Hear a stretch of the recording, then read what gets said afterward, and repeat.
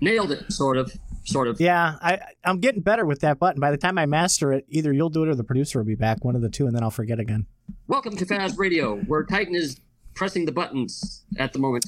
I'm getting better. Every show I'm getting better at this because I did it for so long.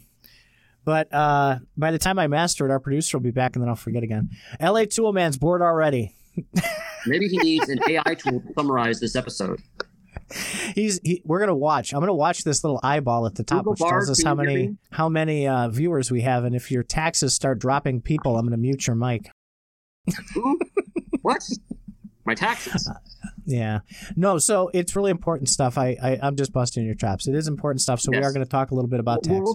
We'll start that, but we're going to do it in little snippets so people won't get bored. Yeah. So yes, I had rambled last night about the fact that this Gala coin airdrop. That Gala V2 is a separate coin. It certainly looks like it to me, right? Because there's Gala V1 still being traded, right? That's what they tell us. I haven't traded it, but... So if you were to be given a separate coin right now, like Faz coin, and Faz coin be worth like 15 cents or something, and you got a whole bunch, you'd be taxed on that, right? Just saying. Just saying. Well, I mean, if you switched it... Switch? Switched it with what? Yeah, so the key is going to be the upgradability. Is it considered... by whatever powers that be to be an upgrade of an existing token. Sorry, you got me saying coin now. I can't stand that. Or is it an entirely new animal? And what is the criteria that determines the difference between upgrading with a new contract address and creating a whole new What if token?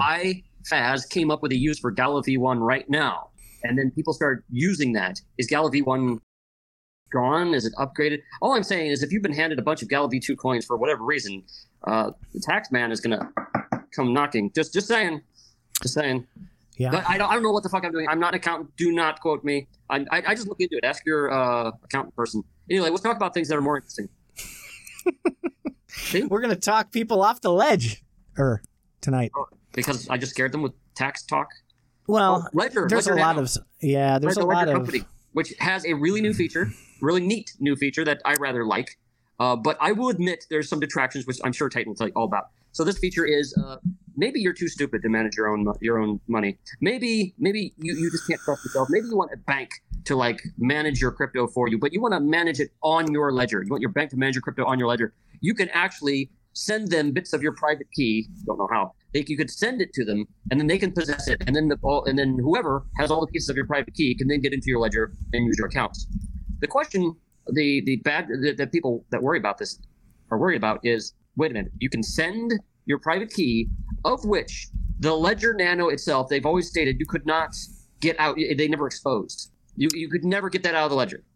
How can all of a sudden you start sending snippets of your private key to someone? That's okay. So, wow, that's a big can of worms right there. So I've read a ridiculous amount of information on how this whole thing works. And there's three aspects to this, in my opinion. And we can go as far into these three aspects as you want to go. Number one, we know how software works, right? So we don't know, because it's closed source, we don't know if they pre-installed this with a previous update, right? And the software to make this happen, the code was already pushed or not, and just activated by this latest update that they have waiting for everybody when they plug in their Ledger Next. Hasn't somebody asked them that question? They haven't answered it. Okay. So, so from a security standpoint, you're wondering if this is an opt-out or opt-in kind of thing. I recall Ledger, the company, saying that this is an opt-in kind of functionality. That doesn't mean they can't have the code there already for you to opt in to. Oh, wait a minute. But just having that there is a vector of attack. Let's yes and no. It would be a vector of an attack. It would be a new vector of attack if it were functional or opt-in. The question is can it be turned on if you did not opt in? That's what I think you're worried about. Hang on, let me pull this up. Here's why I say that. Let me see if I can find it. Here. All right, I'm going to share my screen for a second. Ledger posted this tweet and then promptly thereafter deleted it. And of course, that is adding more castle intrigue to this. I love that phrase. You got me hooked on it now. Ledger, yes, there's the screen I want to share.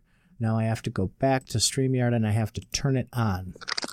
And there is our tweet. I know. Hang on. There. Is that better? No. Hit Control Plus. I'm really blind without my glasses. I don't have my glasses because I don't know how to do that on a Mac. Let me see if this works. No, it doesn't work. It says, Ledger had tweeted this. Technically speaking, it is and always has been possible to write firmware that facilitates key extraction. You have always trusted Ledger not to deploy such firmware, whether you knew it or not. We could have totally fucked you over, but we didn't. You trusted us, and we have always done the right thing. Well, not only for them, but for other people. Other people. So you're trusting, again, that their security signature software is good enough to where nobody else could inject the code to do that. No, wait a minute. Slow down, bugger. Go back to your little tweet. Go back to that tweet thing that you had up on the screen. I just closed it. It said it's possible to write firmware. Okay? Right. So that would be them. That would be whoever is able to burn firmware onto that device. Okay? Which is anybody. No. It is. It's only guarded by an encrypted signature. Okay, that's the only thing. You need to understand. I want to make sure that you understand the difference between software and firmware. Firmware is if you have the ability to flash such a device. Show me that someone can flash a Ledger Nano and actually keep a hold of that key, and then we can start talking about vectors of attack there.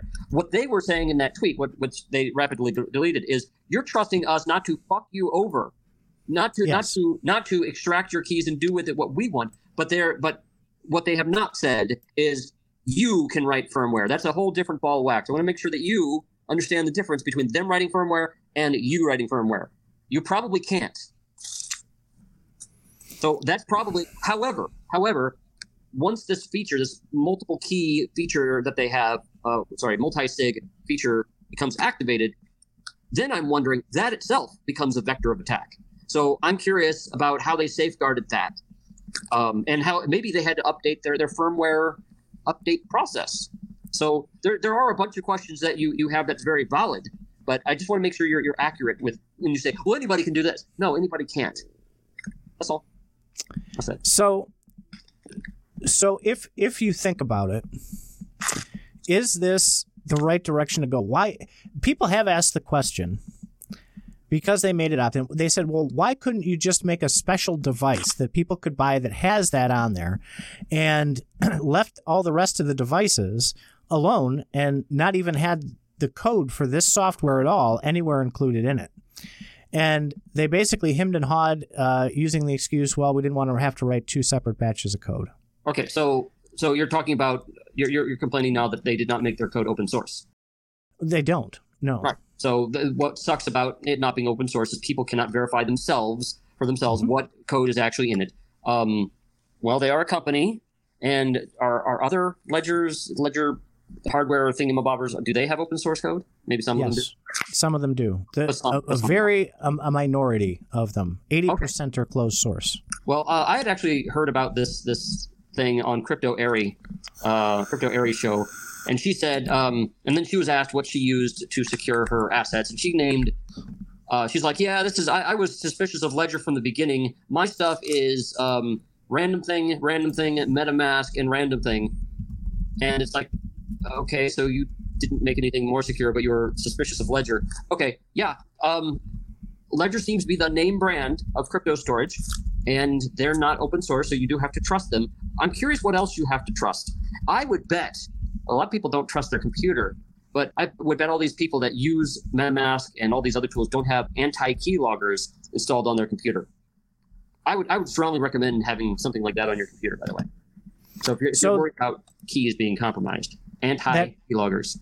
We've promoted that one that you have before. I've tried it, and on my shitty boxes, all it did was grind everything to a halt. It's a little memory intensive. Key scrambler. Yeah. Now, the only bummer about those is you then have to trust them with all the typing on your computer. So you're always going to have to trust someone or something, and that's the point that I'm making. Is if you're not trusting Ledger, then you're trusting that the security of your computer is good. There needs to be some sort of consumer reports or some sort of recommendation kind of body that can say the safest setup is. I suggest we do it, but we're too sparse for that. I mean, we could probably say we don't do enough research. Well, over at Forged in Cryptos, they have a Medium article. They bought all of the devices and did reviews on them and talked about which were open, which were closed, and what they thought of them and why they use the ones they do. There are some fantastic other articles as well. If you search for open source hardware wallets, you'll pull up some of the best. Right now, though, and this is from Crypto Twitter, your big people that have been doing this for 10 years, right? Since, part of the original cypherpunks and very shortly thereafter. The consensus right now, open source or closed source, doesn't matter, is air gapping so that the device does not have any sort of connection, not Bluetooth, not internet, not anything, NFC. It's all done by QR code. That appears at the time to be the safest way to go. There's a couple of wallets that do that. There's a really expensive option called Ngrave, Ngrave. And they came out, I want to say last year with theirs. It's kind of it's about the size of a smartphone, and it's air gapped, and there's absolutely no connection to anything electronic with it. It's just a box, and you scan QR codes with it. So, okay, that's how you do it. Let me explain something when you talk about air gapped storage solutions. So, and you're saying as opposed to Bluetooth. So, correct. Bluetooth would be a method to get data to and from another storage device. QR codes would be another way to get data to and from, it's still the same information that would be encoded on a QR code. You just have the pleasure of knowing that once you scan this one code, that only that information goes across and nothing else. It's not like there's some process in the background doing some additional Bluetooth communication that you didn't know about. So there's still, even air-gapped stuff is still hackable in the same way that Bluetooth is, because you could make a corrupted QR code to send more information and then distribute that. So, well, the decoding of that QR code takes place on the device that isn't connected to anything. So there's no way to pull the encryption off of the device to find out what the same thing would happen with Bluetooth. I mean, you can send a coded message to across Bluetooth, and it gets decoded on that other device. So that's standard. Understandable, but with a Bluetooth connection, people can connect to both the sending and receiving device, whereas a device that's not connected, it can only connect to the sending device. So the encryption is stored on the receiving device. Well, what I was saying is you have a lot less information going across. I'm not saying it's not unhackable. I'm saying it is still hackable, because you still are sending information if somebody is reading a QR code. Yeah. So and that's why I said the safest right now. You're just using paper as a medium instead of radio waves. That's all. However, what's nice about a QR code is less information. You don't know if Bluetooth is continuing to send information all the time. That's all. And you don't know, well, even NFC, right? So part of the whole concept of NFC is near field. That's why they call it near field communication. You have to be super close to it in order for it to work, which reduces an attack vector too, because you're not like Bluetooth, you can go up 30, 40, 50 feet sometimes. Right. An NFC chip is basically powered by the signal and the closeness of something else. There's no proximity, battery. Yeah. The signal itself is the battery. But you can say that is similar to a QR code, because an NFC chip probably just has some static information on it. It's not like it's going to be doing a lot of work. Right. However, if you have something like YubiKey, that static information can always come out differently, or a static or just a single algorithm to where every time you access it, every time you hit it, it gives you different stuff, but you still know how to decode it. So I just wanted to just get across to your mind that when you say air gap, in one sense, there's no such thing as air gap, because you still have to communicate with that crypto storage device in some way, even if you were to type shit in with your own fingers.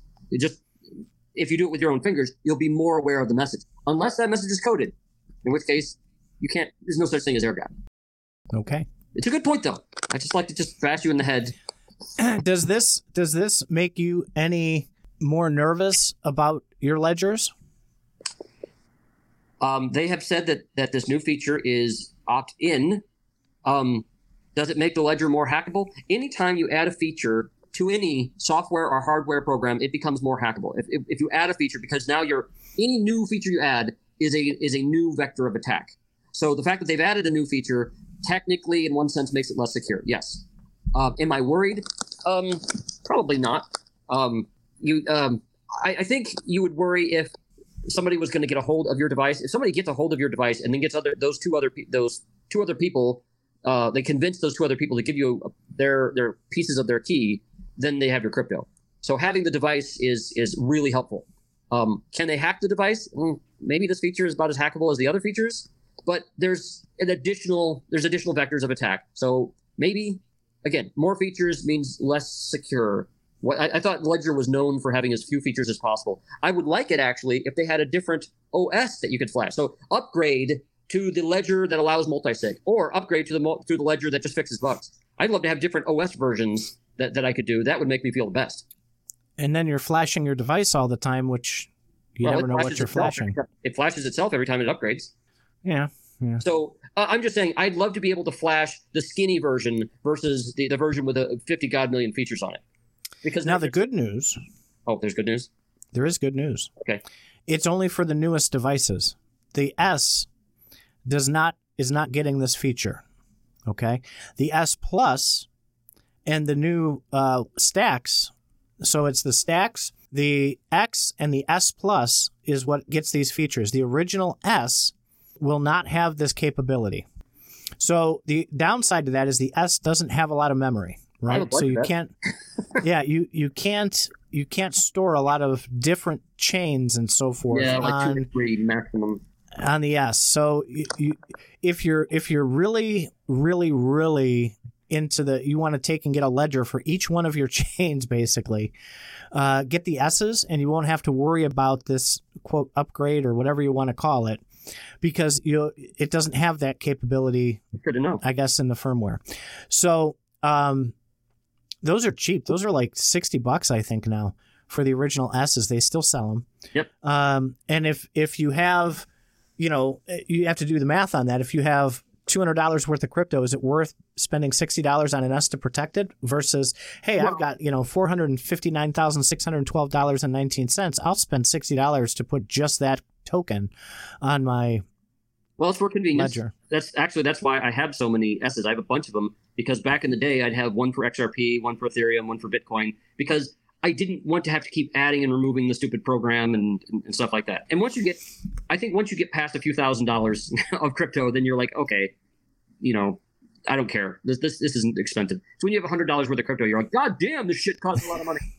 Right. I waited until I had a little over 2,000, and it was sitting in my hot wallet, and that's when I finally pulled the trigger on the ledger. Yeah, and it's been a while since I used the S's, though. Maybe I should go back to using them. But okay. It depends. I mean, maybe that service is good for you. Okay, so about the good things, because you said part of this episode was to talk me off the ledger. The good thing is Grandma can now finally use crypto. Well, at least Grandma can have somebody else manage her crypto by handing them the ledger, and then making sure, and then handing the other signatures to 2 other trusted people. Nope, wrong answer. Oh, you can't just send it the way I read it. You can't just send it to anybody. There's one that is it's not Ledger. Let me find the tweet. Go ahead with your thought. Let me find the tweet. Well, my thought was that you would be able to send this to a trusted intermediary, which, the whole point of having your own wallet is trustless, intermediaries. But it provides a way for banks to manage your funds, which banks like to do. So I think of it as a good thing. Because you no longer have to worry about managing your keys yourself. Somebody else can do it. Now, and I'm going to say this that's what's stopping a lot of real money getting into the crypto space, in my opinion, is the fucking advanced nature of it. They're just making it possible for more business models to be built on this. Now, of course, if they're managing your money, they're going to take the risk, and hopefully they're going to put in their terms of service that they're responsible in case they fuck it up. But of course they won't. They'll be like, it's your keys, and if we fuck up, it's too bad. And so let me look at this to make sure I read it right. I don't want to give people wrong information. You might be thinking that only certain people can get these signatures, or certain people with Ledger devices.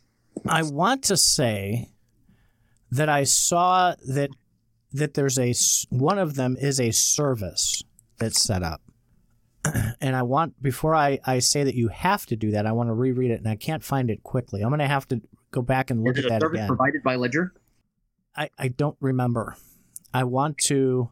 Oh, and they're going to charge you for this service, by the way. Well, if you opt in and use it, yes. So if you have a key, that you give out to other people. That's like having multiple keys to your car. You have to insert 3 keys in order to start the car up. Who are you going to give those keys to? Hopefully somebody who won't steal the car or try to steal the car or take the keys from you or something. Yeah, I can't find it, so I'm not going to waste showtime here digging. I'll dig it up and we can talk about it. We can circle back on it. I thought I read, though, that one of them was a kind of like a banking kind of, I want to say DTCC or something. Well, fine. I think the idea is to get the banks into managing your crypto. That's what they want. Now, it's kind of funny because crypto started up with, you can manage it yourself, but all the powers that be out there are going to fight over all these people and making money off of all these people who have crypto. If the world goes crypto, there's going to be a lot of companies there that will take your money to manage it for you. Why the fuck do we need companies to manage our money? That's what I'm wondering. The answer, unfortunately, is a lot of people don't like to manage their money. Well, I mean, there is a small demographic that could utilize this service, right? Like you mentioned, there's grandma. There's people who are not comfortable with this stuff and they'd rather have somebody else take on that risk. And they don't trust themselves or whatever the case may be, or there may be somebody who doesn't trust the people around them. So they want keys nowhere near them so that even if something happens, nobody can get it. They have, multi-sig companies out there that you can go to and subscribe to their service and have that multi-sig protection.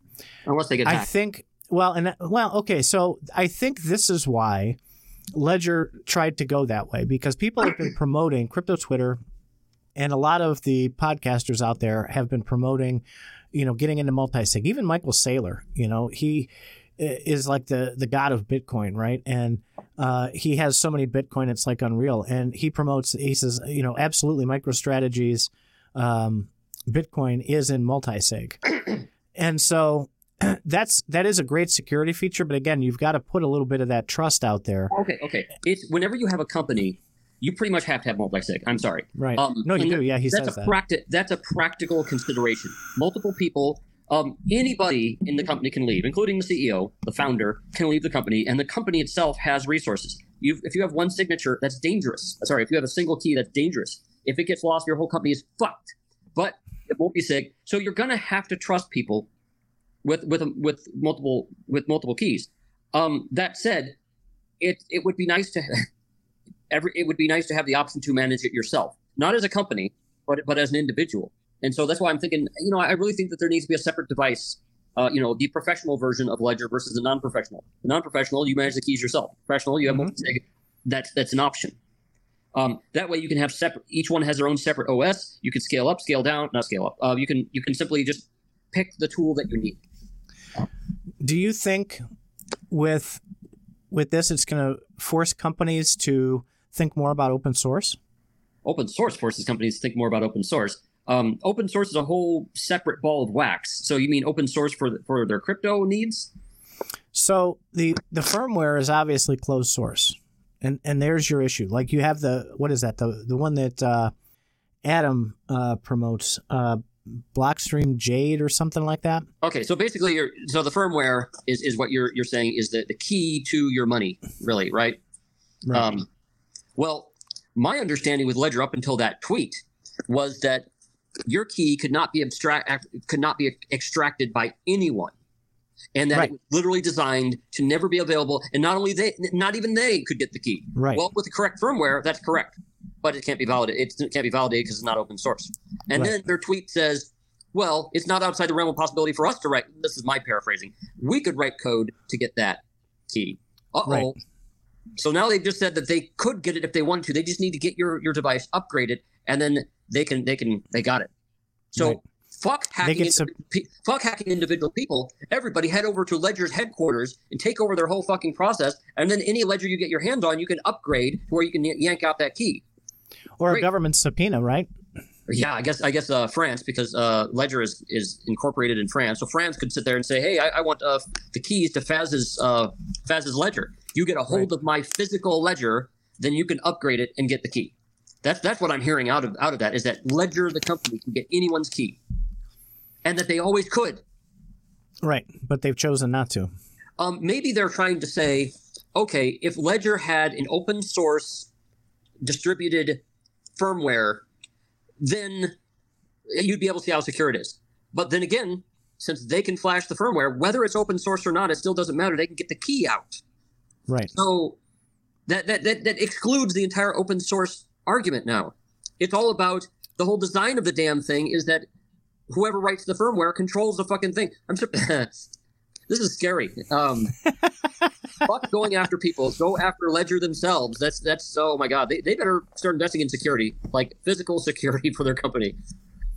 That's scary. That tweet was very scary. And there's some people that are saying too, well, that's fine. I'm never connecting it to a device again that's online, so I won't get the update. There's going to be a point where they're going to push something where you have to connect it. Right. So I've had it. In fact, I haven't updated my Ledger Nano S's very often, and I was getting some crypto out of one of them recently, and I tried to use it with a Ledger program, and I couldn't. Mm-hmm. It said you need to upgrade the firmware in order for this software on your computer to communicate with it. Now, for what it's worth, back in the day when Ledger first came out, they didn't have that big giant Ledger Live program. There was a browser extension, and there's also a manual way. There was a manual way to get your stuff out. I used the manual way like once, just to know that I can do it. So technically, you don't need Ledger Live. There's a way that you can get it out without Ledger Live, but it's a bit obscure by now. Right. So technically, you don't need it. But anyway, this just changes the ball game. Get a copy of somebody's ledger. Go take over the ledger company. You've now got their crypto. and the government is the perfect one to do that. The government can just walk in and say, everybody, put down your tools. Okay, step away from the computers. Okay, we got our people. We're going to come in here. Go hack this ledger that we found from the Russian mafia or something. And they could. So the trustless environment at this point isn't trustless. You have to end up trusting someone somewhere somehow. Okay, say you had another tool, not Ledger. Let's pick on just the concept of these crypto wallets. Another tool besides a Ledger Nano, but it has an open source software or open source firmware. Guess what? Same deal, right? It doesn't matter if it's open source or not. If you can if whoever writes the software can physically extract that key, then it's just as scary. So I'd be curious in what hardware keys out there, not even the OS can extract. Well, the problem is the OS has to extract the key because it has to extract it to send it to somebody else. It sends it in an encrypted way to the computer. So it sounds like any crypto hardware wallet would be able to be hacked in that fashion if you were the company that distributed them. Yeah, can't trust anyone, even the people, even got to go back to Ether Wallet and hope that your line isn't bugged. Well, every hot wallet, cold wallet, warm wallet, frigid wallet, whatever, there's always some type of hack available, right? It's just you got to reduce it the most that you can. Well, yeah, and it sounds like, and I have a feeling that at any given time, one crypto wallet is more hackable than the other. So it might be this week, Ledger Nanos are more hackable. Next week, it'll be Trezor.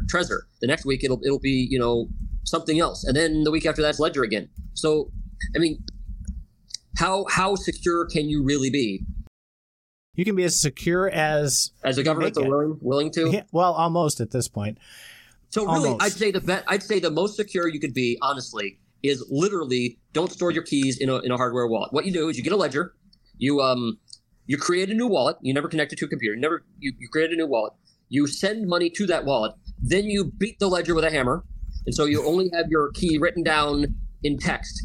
And that key, if you're able to hide it well enough, that's your security. So as long as nobody can physically get to that key, in fact, you can tear it in thirds and give 2 copies to your friends. So if you hold a key on a piece of paper, you're the most secure. The thing that people aren't talking about is why do you have ledgers sitting around with keys already programmed into them? That's the thing. If somebody can steal the ledger, you've made it that much easier for them to hack it. Don't. Just wipe your ledger, and then there's no keys on there, right? So right, and it would be controlled by your seed phrase. The thing is you can't move it then. You can't trade it. You can't spend it. You can't do anything with it.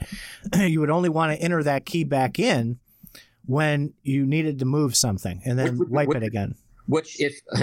So then I guess you could make a hardware wallet which could read a QR code as a key. It'd be nice if you could store your key as a QR code. and then that hardware wallet could snap a picture of that QR code and then send a transaction just for that one thing. So a metal plates with keys are the best. Darn right. So yeah, you could make. So the problem with the Ledger Nano, I think, is the fact that it stores the key at all. It'd be nice just to scan a QR code in order to make a transaction. That way, your key is always read once for the transaction. You'd just have to have your key sitting around though. Okay, so that's a really good idea. You'll have to send that off to these wallet companies and see if you can get a. I thought I read about that happening, where you can put your key into a hardware wallet with a QR code. Then the question is, how do you print that QR code? Because you got to type in all those words or numbers to get the QR code, and you're going to need a computer to do it. So hopefully, when you print it, that was a secure, secure operation. But once you get it printed, you're fine. Unless you speak it. Oh, well, I don't know if that. I don't know if it records that or not. Well, you'd have to have if you had a printer, a locally connected to printer with a. Well, again, yes, you if you could. Here's how you could do it. If you got a computer and a printer, kept it off the internet, and you're able to print out a QR code from text that you type in, and then destroy the computer, you're golden. I say destroy the computer because the first time you plug it in, if there's any viruses sitting on your computer or keyloggers, then they phone home. So if you destroy the computer, then you're golden. You would have to go get a dot matrix printer from a pawn shop. Well, that'd be a big QR code. Size of a fucking house. So the printers are ridiculously insecure. I don't know. I mean, I'm really nervous. You're always going to have to trust somebody, and it seems like everybody who comes out with a very secure tool, they need to stay in business. They want to add features to it, and once they add features to it, it makes them less secure. So, is it even possible to have large entities like corporations and governments into crypto and things stay secure? That's the real question. Can the concept even scale up? We're about to find out. Well, I think the way it's going to happen is crypto is just going to be managed by other people, and the government is going to have its cake and eat it too. The U.S. government right now is really scared because crypto is going to go around banks. But if they can get it to where they can control your crypto, if they can manage it or banks can manage it, I would bet that the U.S. government would be behind this version of the Ledger the Ledger Nano. Well, that's all you got to do to look at it. And I mentioned this on a previous cast, right? So you have all these. It's analogous with the cell phones, right? The security in cell phones. You have your iPhone, your Android. You have your Graphene operating system. You have all these. Yeah, Graphene. You don't know about Graphene? Come on, you're supposed to be a dev. Graphene. Yeah, because I'm a dev, I therefore know about every bit of code. You're supposed to know everything. I mean, Graphene's a molecule. Faz. So, all right, but anyway, so you have all these. If you go to the highest levels of government, president, Congress people, senators, NSA, CIA, all the three letters, they're not allowed to use iPhones, Android, or any of those devices. Why? Because they're absolutely hackable. You just have to look at it. And this is like a joke that we have. At it. Yes, we have this joke at work because no matter what you're doing, right, whether you're shipping, receiving, purchasing, anything in a company, and people go, I don't know what this, all you got to do is just look at it and you'll get your answer, right? Or look at a help file. So the big joke is just look at it. So if you just look around you, and they can say whatever they want. For personal security, they're fantastic, right? But at higher levels of security, where you need or require high levels of security, the consumer quality stuff just isn't going to cut it. You remember BlackBerry got into that big kerfuffle right before they died about, who was it? Maybe it was France, or somebody was requiring that they give out the encryption to how to get in to bypass the BlackBerry security. Well, there's one with Apple. Apple had that kerfuffle where they refused to give the government encryption on how BlackBerry had that too.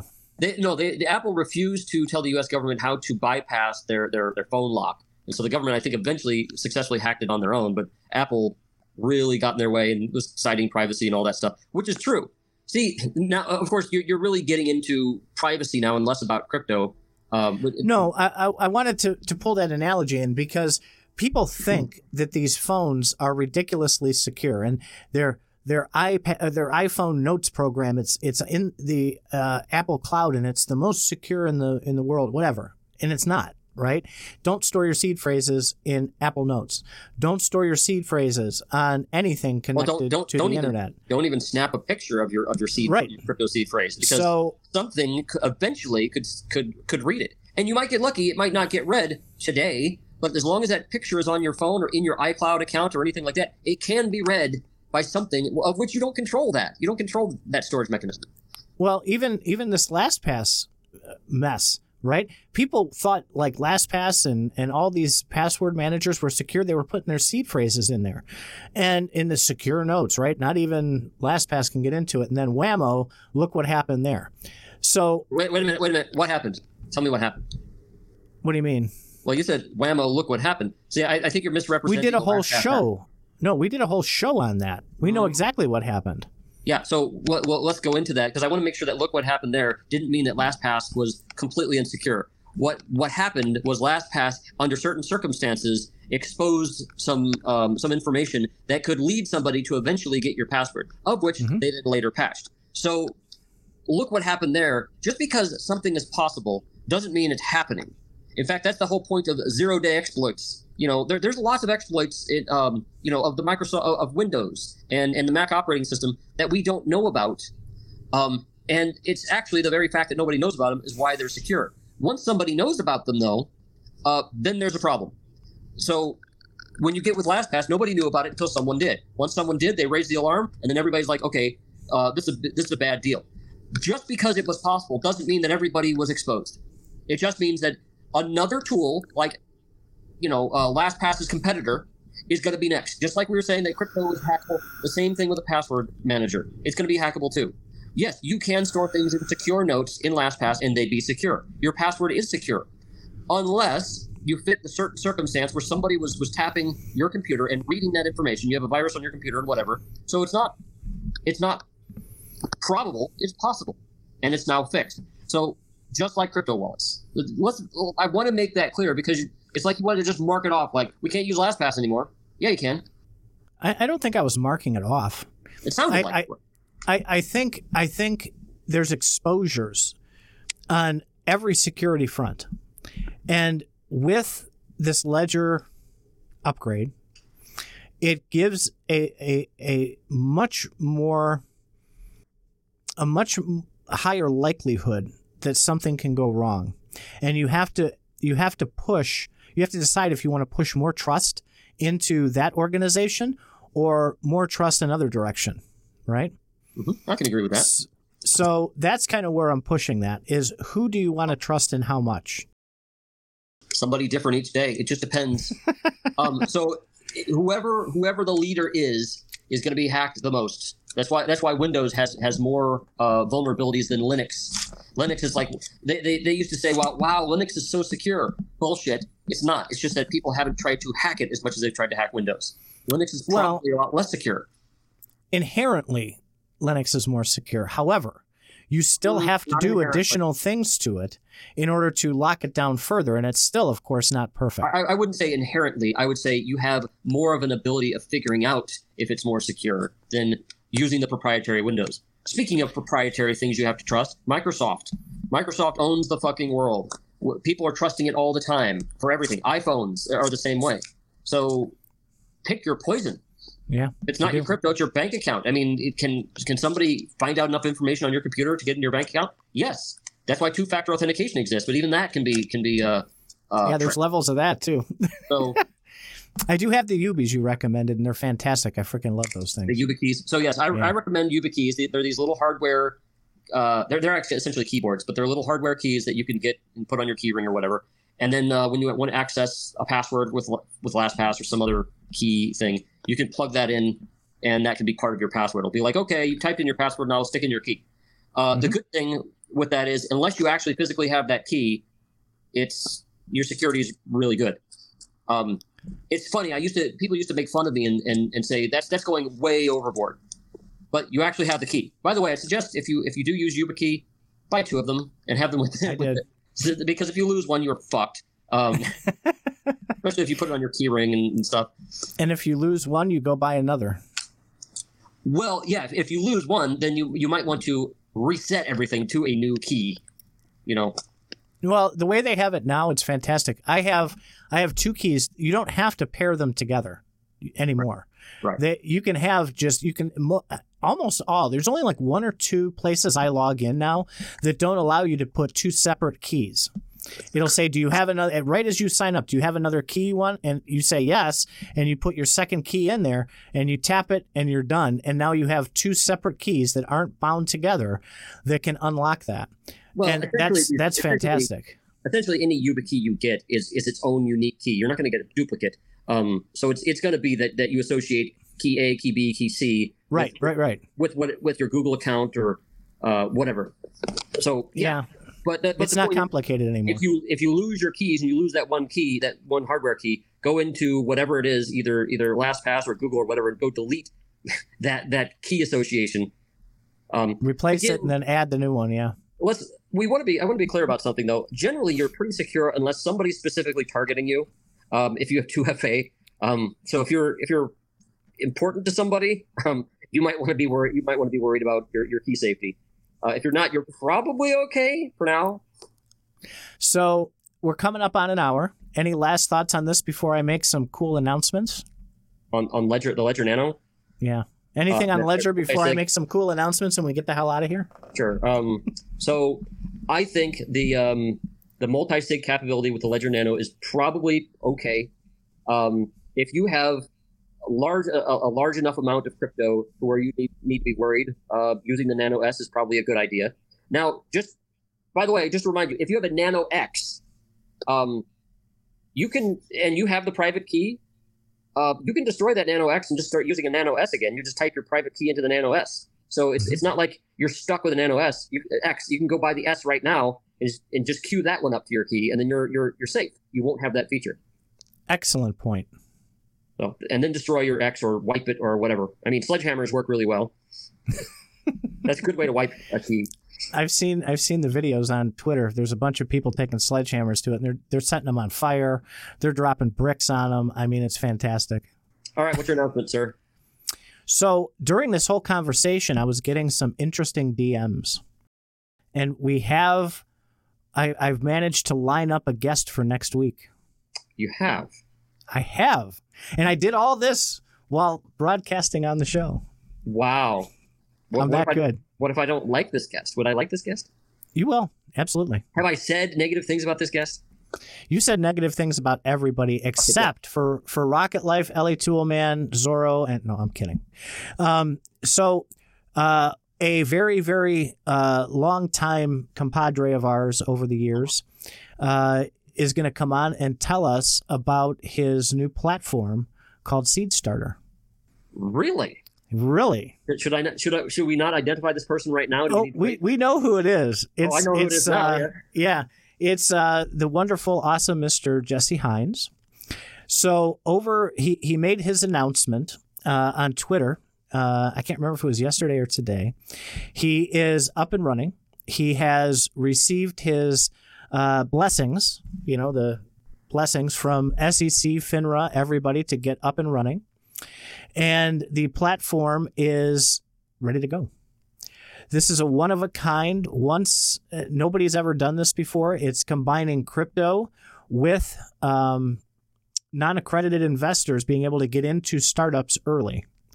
And he wants to talk to people about the platform. I love this project. And after being in that industry for 12 years in the securities side and being in crypto for the last few, I'm not fanboying here when I say that this is a really, really big deal, because this is the first platform that everything is intentionally in the crypto side meant to be a security, and it will change the whole game when it comes to this. I am uber excited about what he's built. And so I want to make sure that everybody in the Faz Radio world gets it straight from the horse's mouth, because if I try and explain it, I probably wouldn't do as good of a job. So I've invited him on. He wants to be on. He's excited too. So I said, let's make it happen. That sounds like a good deal. I'll have some questions for him. Absolutely. Of course. all these people around us are building epic things. We have Rostakip, right? We have Forged in Crypto. We have Jesse. We have Timbo. We're some of the most fortunate human beings on the planet right now, because this stuff that all of these people are building is not like a crazy little stupid game that you play on your mobile phone where you get 25 ribbons and you get a flashy surprise. I mean, this is like epic stuff. Well, they're enabling. They're enabling they're creating infrastructure for people to build on this. All of this that you're talking about. Yeah, this is not small scale stuff. This is nodes. This is AI. This is securities and crypto and startup investing. This is software that can instantly give you information, like Rostakip stuff. It instantly gives you information that you previously couldn't get, and the biggest companies out there couldn't give you this information. And well, wait a minute. I'm just crazy excited about this stuff. Rostakip is basically reading the information that's currently going across the wire or stored in the blockchain, which is great. That stuff is ripe to be picked. Now Jesse's thing sounds really interesting because it sounds like he's giving a way for people to do things in a very legit way. I'd like to hear a lot more about that. It is absolutely legit, and the projects that'll come aboard the platform have to be legit projects too. He's built a way to bring people into where, I mean, there's going to be failures, right? There's no doubt. And those are some of the questions I want to ask him too. But the failure is going to be in the idea. It's not going to be in somebody rugging, right? So there's a big difference in that. Well, what I'd like to hear definitely is the SEC has basically said that, the guy in charge of the SEC has basically said that just about everything except Bitcoin is a security. Now, of course, he's contradicted himself in some places, and I'm sure the Hinman email should be very important to make him look stupid. But if every crypto is a security, then Jesse's got a really good angle here. If every crypto is now, what I'm concerned or what I'm curious about is, okay, say your crypto starts out say it's a security, and then for some reason it becomes not a security. I'd be interested if his seed starter can actually handle that situation. Well, it's not a permanent like partnership, right? The way that it works, it's a funding platform. Well, let's we want him to go in on this because I don't absolutely. Yeah, that I already said I don't want to butcher it. Yeah, and I don't want to talk about everything so nobody tunes in to listen to him either. we need to. I think we could also solicit people for questions on CryptoFaz Academy too. Absolutely. I mean, from what little I know about it, from what you've told me, it's a funding platform. So it's what are the things that we can do, and once we know those things, I mean, there's a billion questions that could be asked. That's right. Maybe you should, maybe we should get some information and send it to the premium people first, so that they have more information to ask questions. I will get some Jesse approved material gathered up, and I will drop it in the Faz Radio Premium channel so that they can digest it if they haven't already. And we'll take a basket of questions. We'll get it all ready, and next week we will be exactly in a great position to talk about this platform and get all the questions from a lot of different people that I think will really, really put this into perspective for a lot more. So this is called to review Seed Starter by Jesse Hines. Is there anybody else associated with this that we should say right now or that we know of? Well, we can. The public information on that, Jesse had posted some Twitter that the board of directors that he has assembled is some of the biggest people in the crypto sphere, as well as some local heroes. There is Bob Way, who was one of the first XRP people that was around. There's Crypto Erie, which is someone you know very well. You introduced me to. I don't know her well, but I know of her, yeah. Yeah, and our very own Forged in Crypto. Bob Way, Crypto Erie, and... That's right. And on Twitter, you can also see that another big addition was Doc. Really, from Gala Games originally? Yes, he was announced on Twitter as well. So there's a huge following. He's also got lined up, of course, our friends from Audacity, who we interviewed on here, Simon and company, which will be working with them as well. Really? This is not something. It's kind of funny. It's almost ironic, right? That all of he's a startup, but he's not a startup. He's a startup himself, but he's doing startups. It's kind of weird. Well, I like the fact that he's marrying a number of people from different areas together. Absolutely. It's an all-star cast, and he'll talk about that more in depth. And I don't know if he'll reveal anything else. We'll of course ask him about leaks, right? It never fails. Well, there should be some green room. We'll get some green room that content. Only the Baz Radio Premium people can see.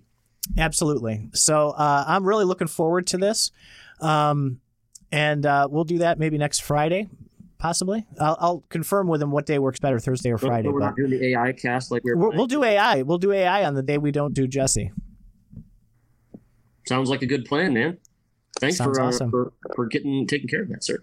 No problem. I've been like I've done a little fanboying about this because I am so excited about this platform.